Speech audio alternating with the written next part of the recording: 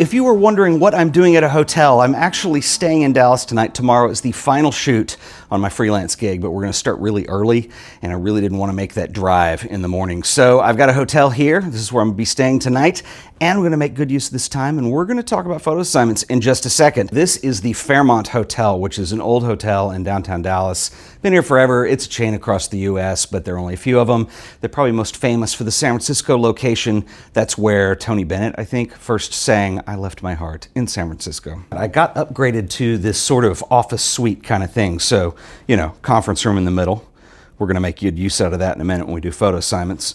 I got 2 giant beds, which is way awesome. Decent sized bathroom. But the coolest part of this whole thing, and there's a lot of glare going on, but check out this view of downtown Dallas. Je call, I fall. There's a legacy between us. We grow, we go, but in the middle. Okay, it is Monday and we need to talk about photo assignments. So your assignment for this week is going to be on doing composite images. Now, in the last video, I showed you one technique where you can shoot a series of digital images in a panorama type fashion and stitch them together. And there's a number of ways you can do this, and I'll come back to that in a second.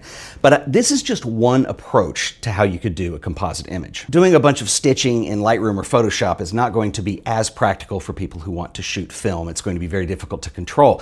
But that is not the only way you can do a composite image. In fact, if you're shooting film, or particularly instant film, I would recommend you experiment shooting a scene and making a composite image that ends up being kind of the sum of all of its parts. So for instance, you can have frame lines. That's okay. Maybe what you do is you stand in one spot and you do a landscape of a bunch of Polaroids and you just put them down on a sheet of paper and then shoot that, and then that's your submission. That's another way you could do a composite image. And if you really want to be creative about it, I've seen really interesting uses that photographers have made doing portraits of different types of angles and stuff that all come together to form the final portrait. There's a lot of different things you can do with this, and the sky's the limit. It is up to you. I do want to mention a few technical issues because some questions arose in the comments on that last video that I did on doing a stitched digital composite. Mainly, the thing you want to remember, and the key to getting these to work correctly, is the algorithm that Lightroom or Photoshop sees to stitch these together needs to see as much consistency as possible with some overlap. And so I had questions about, should I shoot manual focus or autofocus? Absolutely shoot manual focus, because what you don't want to do is have something shift. In fact, you want to have the entire camera in manual if you can. Any kind of focus shift or exposure shift or even heavy vignetting is going to work against you, and it's going to make it really difficult. And I've even had it fail where Lightroom just basically says, I don't have enough information to stitch these together. So attention to detail is extremely important on the capture end of things. And then once you get this into Lightroom, another trick that I find that really helps with all this, because I mentioned if you're shooting Fuji or if you're shooting Panasonic, you don't have the option of profiles for lenses in Lightroom. But if you are shooting on Sony, Canon, Nikon, what I would do is I would apply the lens profiles, I would apply your color profiles, and then go ahead and copy and paste those settings across all of your images just to make sure you're really getting that consistency. Now, Lightroom will compose all these into a DNG file, so you're good to go after that. But the key to making these work from a technical standpoint is consistency. Remember, these are all 6 parts of the same image, essentially. Now, of course, if you're shooting film or even digital and you want to go more of the artistic or the creative side of this, there are no rules.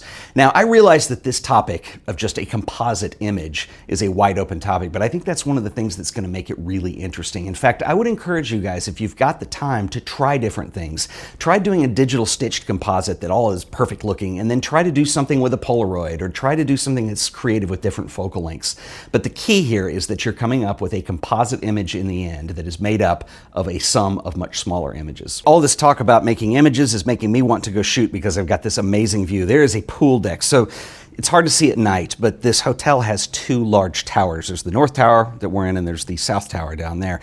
In between the two, on the roof of the bottom part of the hotel, there's a swimming pool, rooftop pool, and the most amazing view of downtown Dallas. I have the Sony a7S with me. This is an excellent camera for low light, which is exactly what we're going to be dealing with, and I'm going to have to shoot handheld.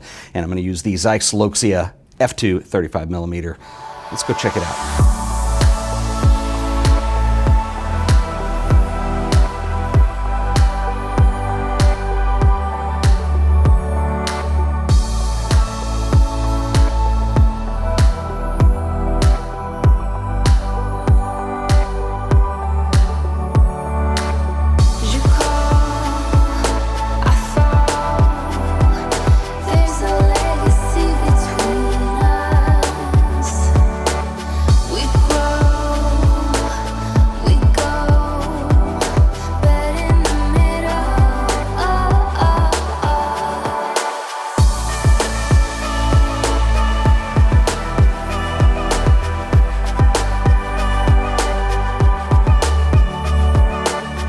lights are not recoverable.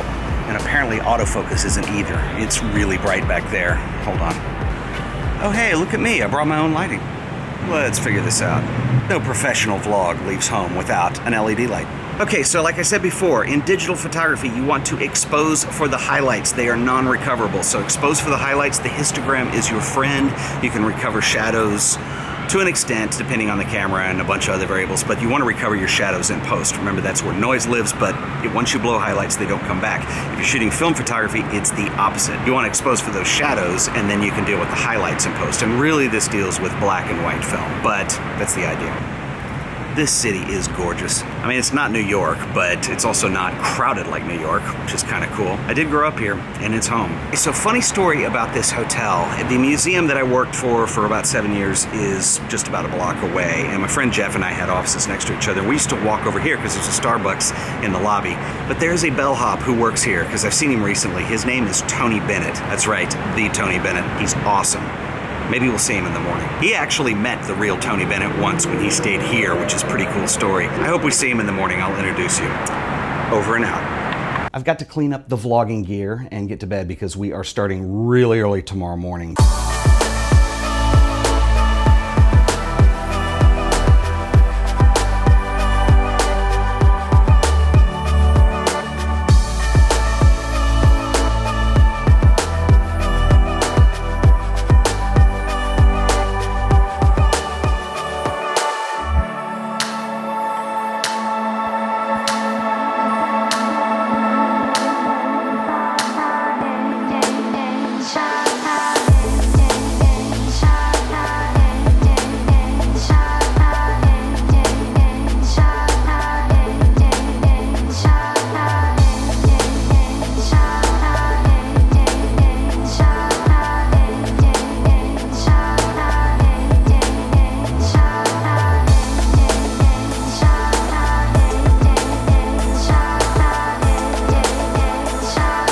Okay guys, I'm gonna go in and do my final shoot. You've got your photo assignment.